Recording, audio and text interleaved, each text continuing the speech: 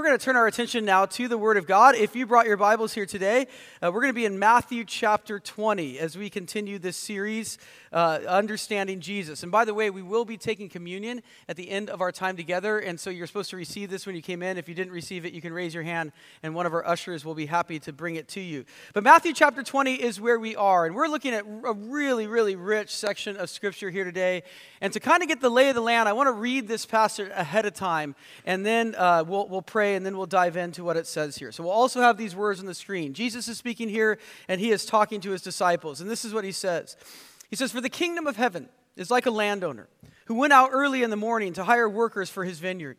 He agreed to pay them a denarius for the day and sent them into his vineyard. About 9 in the morning, he went out and saw others standing in the marketplace doing nothing. He told them, 'You also go and work in my vineyard, and I will pay you whatever is right.' And so they went. He went out again about noon and about 3 in the afternoon and did the same thing. About 5 in the afternoon, he went out and found still others standing around. He asked them, 'Why have you been standing here all day doing nothing?' 'Because no one has hired us,' they answered. He said to them, 'You also go and work in my vineyard.' Verse 8, when evening came, the owner of the vineyard said to his foreman, 'Call the workers and pay them their wages, beginning with the last ones hired and going on to the first.' The workers who were hired about 5 in the afternoon came and each received a denarius.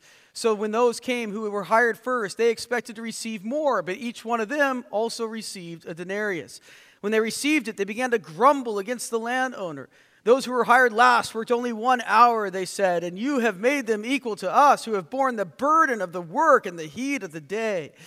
Verse 13, but he answered one of them, 'I am not being unfair to you, friend. Didn't you agree to work for a denarius? Take your pay and go. I want to give the one who was hired last the same that I gave you. Don't I have the right to do what I want with my own money? Or are you envious because I am generous?'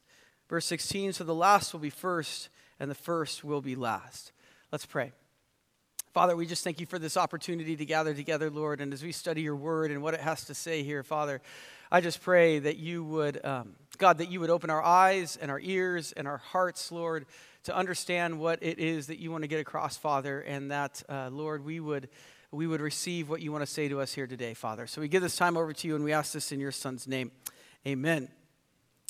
Well, as we begin here today, I want to begin with this thought, okay? And the thought is this, it's a question. Have you ever thought about how important it is to look at things through the right perspective in this life? Have you ever thought about how important it is to make sure that you have the right perspective as you go through life? So at the beginning of this year, January, February timeframe, I came down with kind of a mysterious illness, okay? All of a sudden, out of nowhere, my stomach started hurting throughout the day. I started to get a headache very early on in the day that would last throughout most of the day, and I started to feel really extra tired at night. And I couldn't figure out what was going on. I took a COVID test. It was negative. I was getting plenty of sleep at night, but still, I just wasn't getting any better. And I started to get a little bit concerned about what was happening. Well, one day, a few days into this mysterious sickness, I was driving somewhere. And as I was driving, kind of out of exhaustion, I started rubbing my left eye like this. And as I rubbed my left eye, obviously, I was looking only out of my right eye, and I noticed that things didn't look right. Things kind of looked extra blurry. And it was then that the wheels in my head started turning. And so when I got to a stoplight, I closed my right eye, which means I was only looking out of my left eye. And as I was only looking out of my left eye, I also noticed that things didn't look right. But things didn't look right in a different way. They were too in focus, like if you've ever worn a pair of glasses with too strong a prescription. And it was then that all of a sudden the light bulb went off in my head. See, I don't know if you know this, but I wear contact lenses.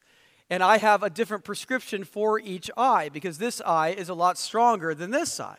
And what that means, of course, is when I go to bed at night or when I wake up in the morning, I have to be extra careful to make sure that I don't get my contact lenses switched. Well, evidently one night or one morning, I wasn't as careful as I needed to be. And so for a few days, I was walking throughout this world looking at things through the wrong lens. I was looking at things through the wrong perspective. And it was literally making me sick. And this is a true story, brothers and sisters. I know some of you are starting to doubt that doctor before my name, but this is a true story. And you know what? This became such a great illustration for me of that old phrase that I'm sure many of you heard before, and that is perspective is everything, right? Perspective is everything. In order to make sense of this world, you have to make sure that you're looking at things through the right lenses, through the right perspective. Perspective is everything, or at the very least, perspective is very important. And that's definitely what we need to keep in mind as we study this parable we're taking a look at today. So just so you know, this parable in Matthew chapter 20 that I read to you just a second ago, this is kind of a notorious parable for those who have been in the church for a while. In fact, this past week I was having dinner at my parents' house. My mom asked me what I was teaching on this weekend, and I said the parable of the workers in the vineyard. That's usually what this is called.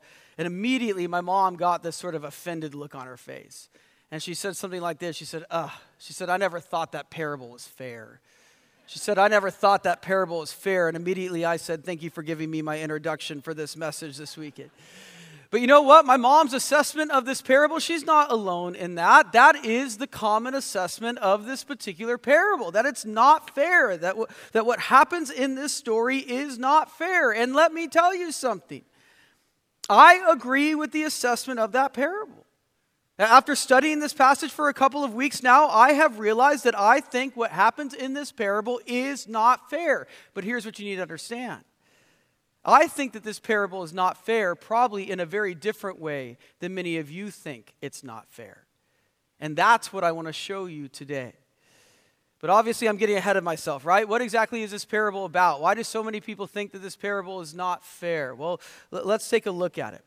Just so you know, the parable does start out innocently enough, okay? It starts out very simply. If you were paying attention as I read earlier, you would have seen that Jesus tells a story of a landowner, presumably in Israel. And this landowner, we're told he owns a vineyard. And one day we're told he needs some work done on his vineyard. And we're not told exactly what that work is done. Maybe he needed his vineyard pruned. Maybe he needed the grapes to be picked. But whatever it is, it's very clear that the amount of work was too much work for just this landowner, or maybe just this landowner and his family. So what the landowner does is he does something that was very common in this day and age. In the first century, somewhat similar today, they had groups of people that were known as day laborers.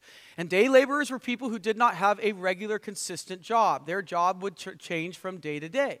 And what these day laborers would do is very early in the morning, often before 6 a.m., they would go down to the local marketplace and they would hang out there. And right around 6 a.m., which was the start of the workday in that time, business people from all over the region would come to that marketplace, and they would hire workers to do whatever work was needed in that day. And that's exactly what we're told this landowner does. He goes down to the marketplace at 6 a.m., and he hires some of these day laborers to work in his vineyard. And very important to the story, not only does Jesus tell us that he hires some workers, he also tells us that they agree upon a wage. The landowner says that in exchange for working from 6 a.m. to 6 p.m., 12 hours, which was the workday in that time, this landowner would pay these workers 1 denarius. And just so you know, that was a very fair amount of money. A denarius was a Roman silver coin, and 1 denarius was considered enough to be able to feed your family, to take care of yourself for the day, and so on.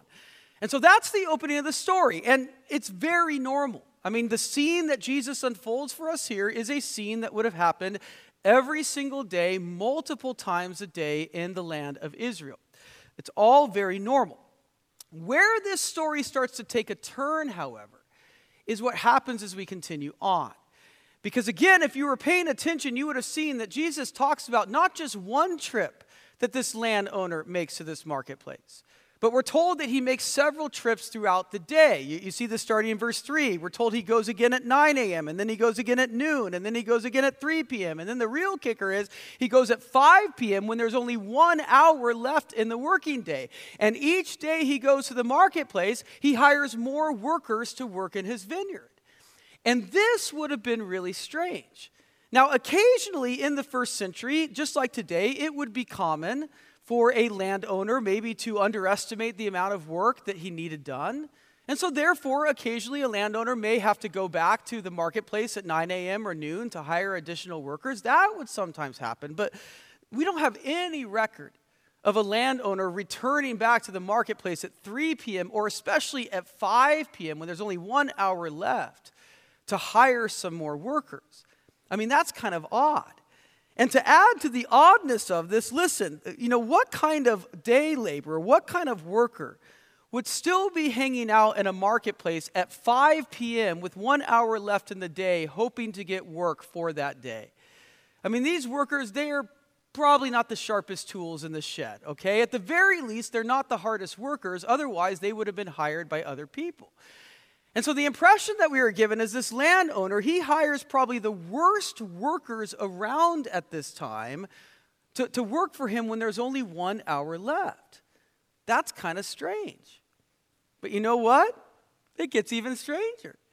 Because what happens next, we're told, is when it comes time to pay everybody, do you know how much these yahoos who only work for 1 hour, do you know how much they get paid? We're told that they get paid the same exact amount of money as the ones who had worked since 6 a.m. They get paid the same amount of money as the ones who had slaved away for 12 hours. That's exactly what we see in verses 9 and 10. Look with me there. It says, the workers who were hired about 5 in the afternoon came and each received a denarius. So when those came who were hired first, they expected to receive more, but each one of them also received a denarius. And so what we're told here is everybody who works for this landowner, they receive the same amount of money regardless of how much they worked. That's crazy, isn't it? But you know what? It gets even crazier. Because what we find out next is these workers who work since 6 a.m., they start to get upset when they learn that the people who only work for 1 hour are getting paid the same amount as them. And so we're told that they start to complain and they start to grumble to the landowner, which is exactly what we would expect them to do. And where the story gets really crazy is rather than take the side of the workers, which is maybe what we would expect Jesus to do. I mean, didn't Jesus stand up for the little guy, right? Rather than take the side of the workers, you know whose side Jesus takes? He takes the man's side. He takes the boss's side. And that's exactly what is made clear by the speech that Jesus gives the landowner starting in verse 13. Look again there. Jesus puts these words in the landowner's mouth. It says, but he answered one of them, I'm not being unfair to you, friend. And by the way, friend is not a very endearing term there. The Greek word signified some distance. If Jesus were saying this today, he may say something like this. I'm not being unfair to you, bud. I'm not being unfair to you, guy. Didn't you agree to work for a denarius? Take your pay and go. I want to give them to the one who was hired last the same as I gave you. Don't I have the right to do what I want with my own money? Or are you envious because I am generous? And it's very clear here that Jesus is taking the landowner's side. He is saying that the landowner was completely right in what he did, and therefore the workers had no right to complain. Do you see why, as I said, this is a notorious parable? I mean, what's going on here?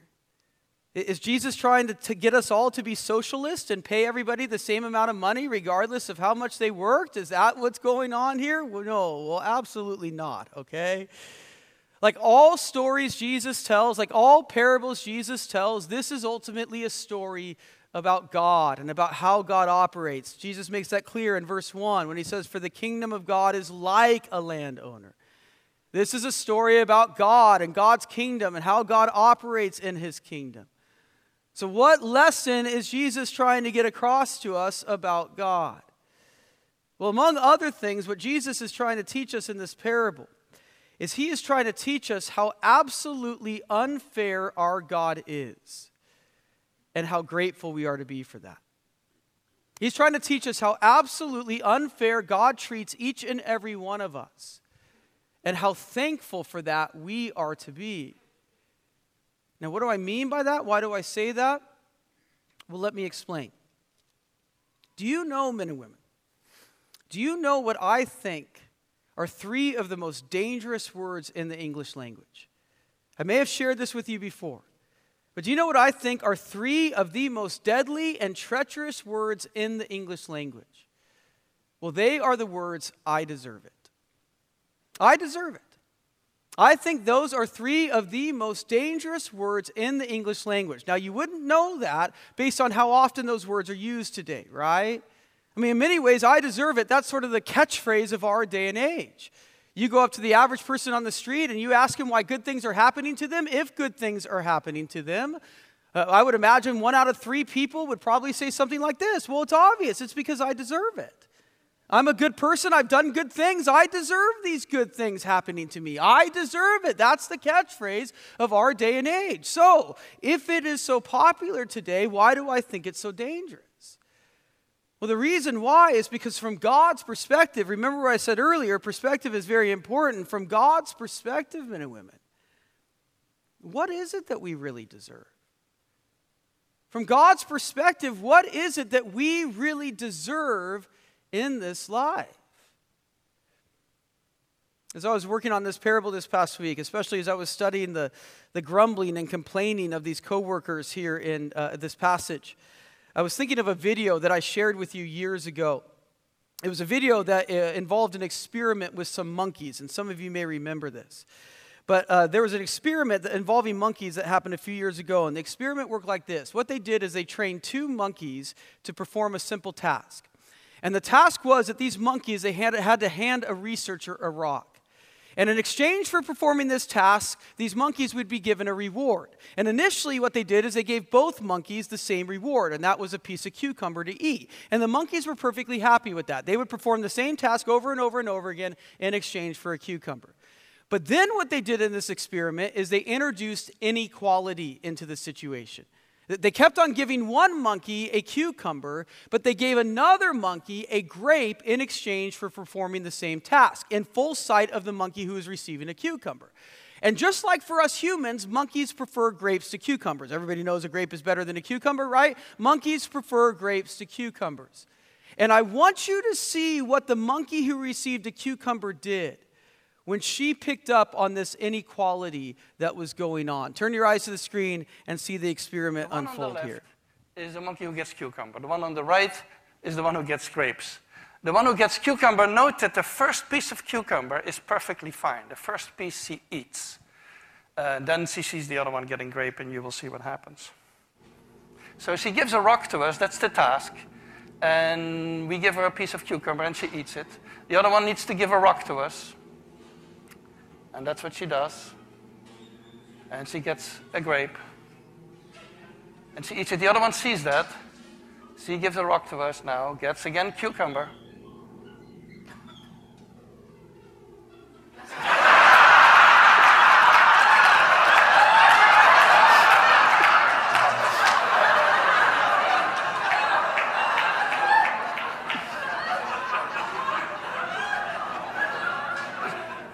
She tests the rock now against the wall. She needs to give it to us. And she gets cucumber again.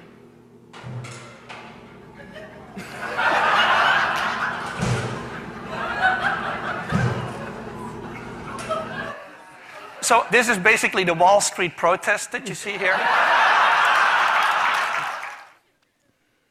Isn't that video great, by the way? But isn't that video a picture of what we see in this parable? The grumbling, complaining workers in this parable. But you know what? That video is not just a picture of what we see in this parable. That video is a picture of real life, isn't it? It's a picture of you and me. I mean, let's be honest here, men and women. Is there anything more infuriating in this life than seeing someone get ahead or seeing someone have something good happen to them when we don't think that they deserve it? I mean, I'll be honest with you. That's one of the most frustrating things for me. Seeing other people get good things that I don't have, things that I don't think they deserve. There are few things in life more frustrating for me than that. And I don't think I'm alone in that. And when we see those things happen and when we experience that frustration, where do we often direct that frustration? Well, if you're like a lot of Christians, you direct that frustration at God. That's what I do sometimes, right? We sort of shake our fist at God and we say, God, you're not fair. God, how could you give them that? God, that's what I deserve. That's not what they deserve. God, that's what I deserve. But here's what we forget, and this is what I asked earlier. Do you know what we really deserve from God's perspective? This is going to be a hard truth for some of you because I know some of you have never taught this before, but it absolutely is the Bible's truth. What do we deserve from God's perspective? Well, there are a couple of verses in the book of Romans that makes it clear. The first verse is Romans 3:23. It says this. It says, for all have sinned and fall short of the glory of God.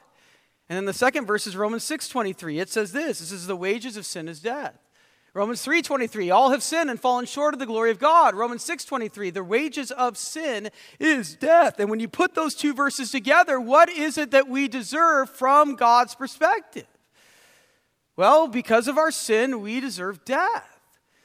We deserve death. And by the way, in the book of Romans there, death refers to more than just physical death, though it includes that, but death also refers to spiritual death. It refers to God's judgment. It refers to God's wrath. It refers to separation from God. It refers to hell.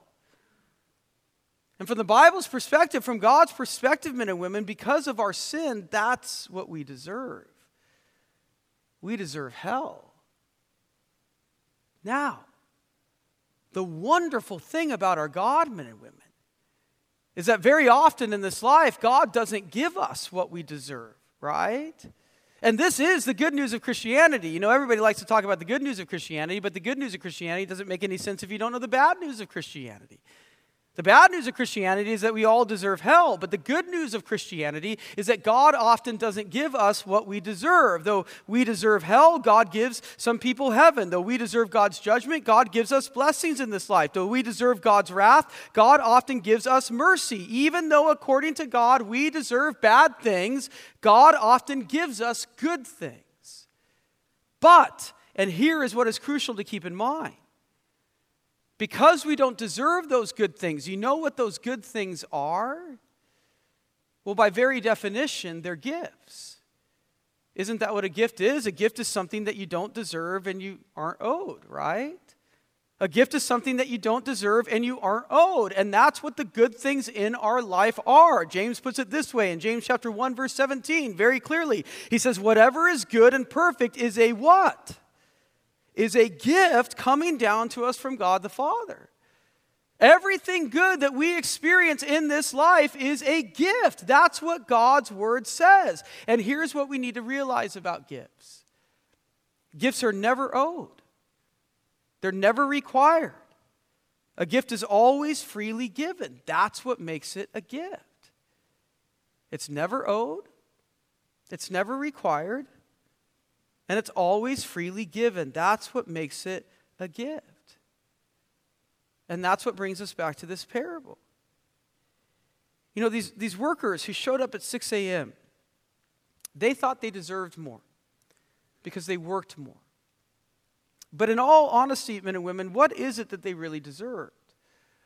Well, in one sense, we can say that they got what they deserved. They agreed to work for a denarius, and they got a denarius. So in one sense, we can say that they got what they deserved. But in another sense, what did they really deserve?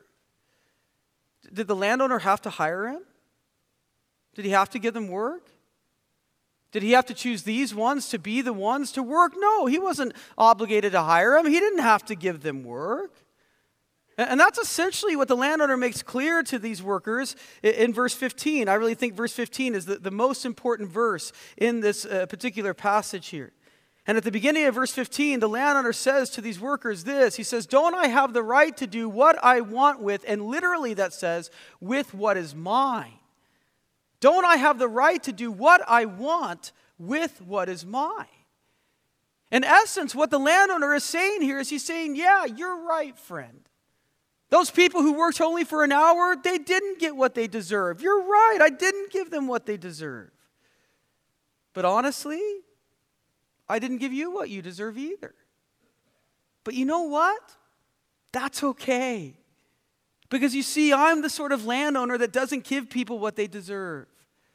I like to be generous to people. I like to give gifts to people. I'm the sort of landowner that doesn't give people what they deserve. But because what I give to people are gifts, because they freely come from me and no one deserves them, then don't ever think that you can tell me what I can and can't do with what is mine. And don't ever go down the road of thinking that you deserve another person's gift. That's what the landowner says to these workers. And you know what? That's what God says to you and me. You know, so many people want to talk to God about what they deserve and what other people don't deserve and so on. But we need to be careful about going down the road of I deserve it, because what did we just establish? Well, what is it that we really deserve in this life? We deserve judgment, right? We deserve hell. Now, the amazing thing about our God, as we said, is He doesn't give us what we deserve. God is generous and he gives us good things, but here's the key. Let us never make the mistake of thinking that those good things are owed to us. Let us never make the mistake of thinking that God is somehow required to give us those good things, because it's that wrong perspective that causes us to start comparing the gifts that God has given others to the gifts that God has given us. And it's that wrong perspective then that causes us to start thinking that we are owed the same things as other people. And that's just not the case. As we said, everything good in this life is a gift. It comes from God and it's freely given by him. We don't deserve it. And so God has a right to do what he wants with what is his. God has a right to do what he wants with what is his. And that is the main takeaway, I believe, from this parable. It's that God has a right to do what he wants with what is his. And we don't have a right to complain. Or as Chuck Swindoll put it, a little bit more sharply, but maybe a little bit more harshly too.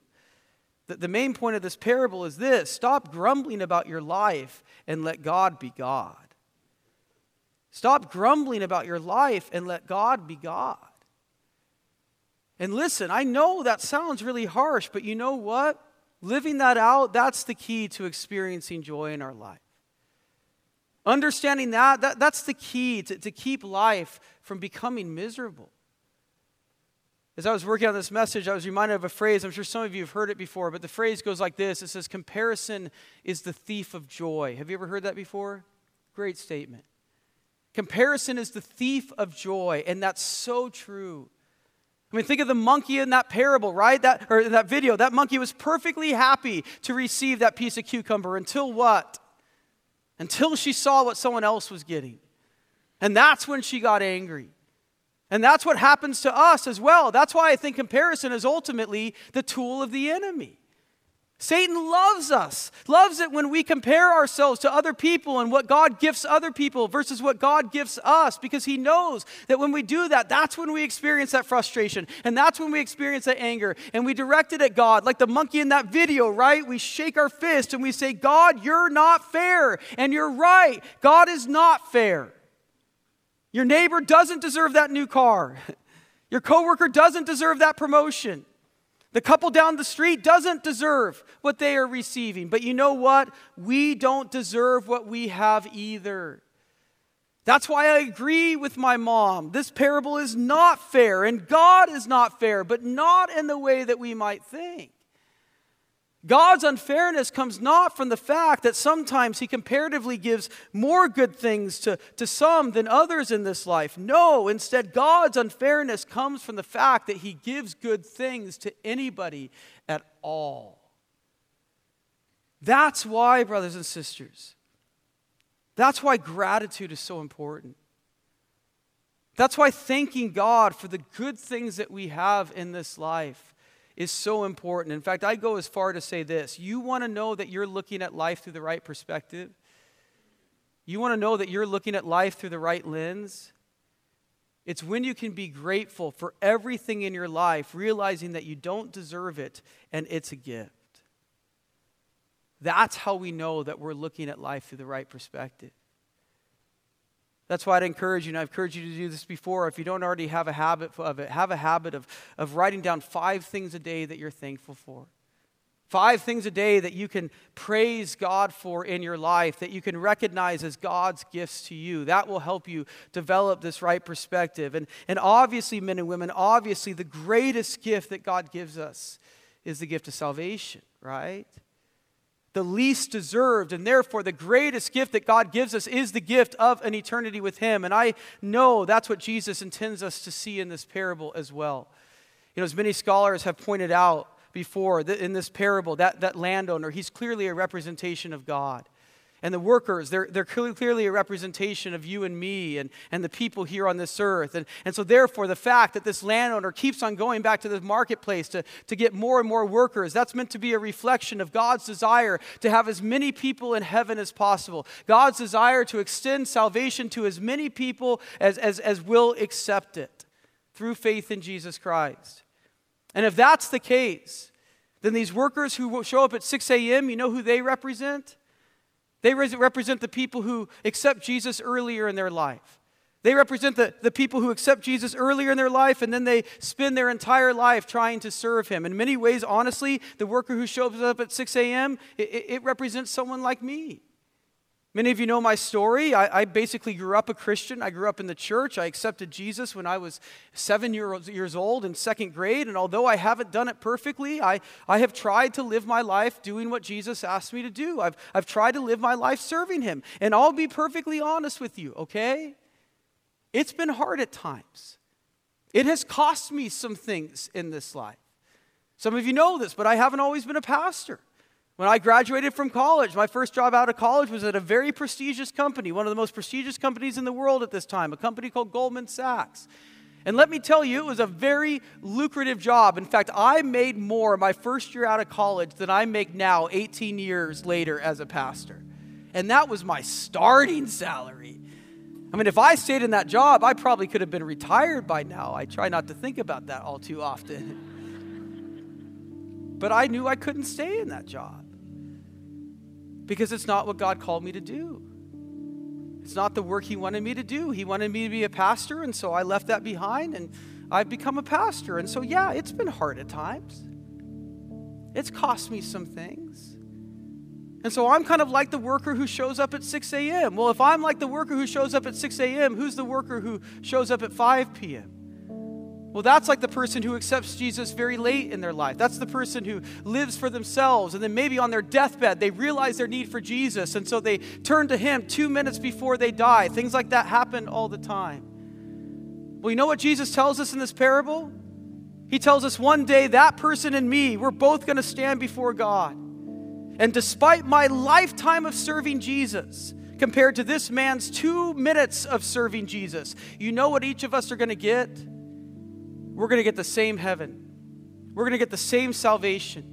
We're going to get the same eternity with God. Despite the fact that comparatively I have given up a lot more than this other man, both of us will end up in the same place at the end of time. And if you don't think that's fair, you're right. That is not fair. Because for as much as I have given up to serve Jesus, I still don't deserve heaven. I'm a sinner. I deserve hell. You know what that makes heaven? Heaven's a gift. And because heaven is a gift, God has a right to do with that gift whatever he wants. And right now, he wants to give that gift to some of you. I know there are some of you here, you have never put your faith in Jesus before. Well, I want to make it clear that's the only way to receive the gift of eternal life. We have to say yes to Jesus. And some of you have never done that. Well, guess what? Right now, God's come down to the marketplace. And right now, God is offering you the gift of salvation. He's offering you eternal life through faith in Jesus Christ. Will you accept it? Will you say yes to it? Oh, I know what some of you are thinking, but Chris, you just gave the greatest reason not to. I mean, if the person who accepts Jesus now gets the same thing as the person who accepts Jesus 2 minutes before they die, I'll just wait until the end of my life. I'll just wait till my deathbed, and I'll live my life for myself, and then I'll change my mind at the last minute. And you know what? That's definitely something you can do, but here's my question. How do you know when the last minute's going to come? See, there's coming a day, men and women, when the workday is going to be done. There's coming a day when we will miss our chance to be hired by the landowner. And that may come at a different time for each and every one of us. It may come for someone tonight. That's just the reality. Are you ready for that day? Are you ready to stand before God and have him give you what you deserve? Or do you want to get a whole new perspective on life? Right now, God is offering you the gift of salvation. Will you say yes to that gift? Only you can make that decision. Will you bow your heads with me? Father God, your word tells us that you love us. But Father, your love for us says nothing about us, and it says everything about you, God.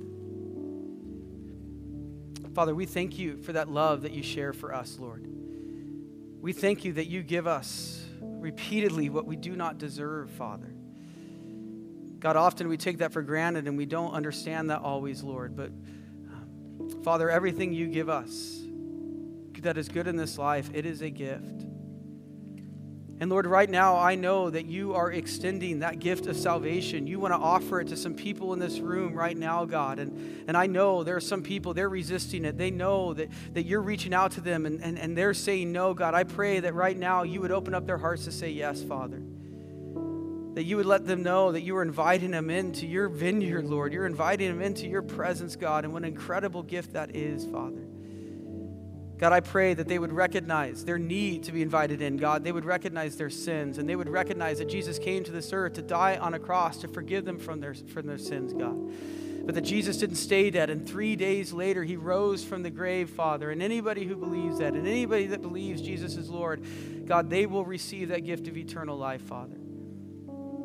And so, God, I just pray that right now, Lord, you would welcome more people into your vineyard. You would welcome more people into your kingdom, Father. We know that's entirely up to you, Father, and the person who is sitting here in their own heart, Lord. And so you do the work that only you can do, Father. And God, for all of us, I pray, Lord, that we would have attitudes of gratitude towards what you have given us, Father, that we would never see what we are given in this life as what is owed, as what is deserved, Father, but instead it is a gift from you, Lord. And the greatest thing in the world, Father, is that you are a God who loves to give us gifts, Father. And so let us recognize that for what they are. And God, as we go to this song now and praise you, Father, I pray it would come from hearts of gratitude for who you are, for what you have done, for what you have given us, Father. We love you so much, God. We thank you. And we ask all this in your Son's name. Amen.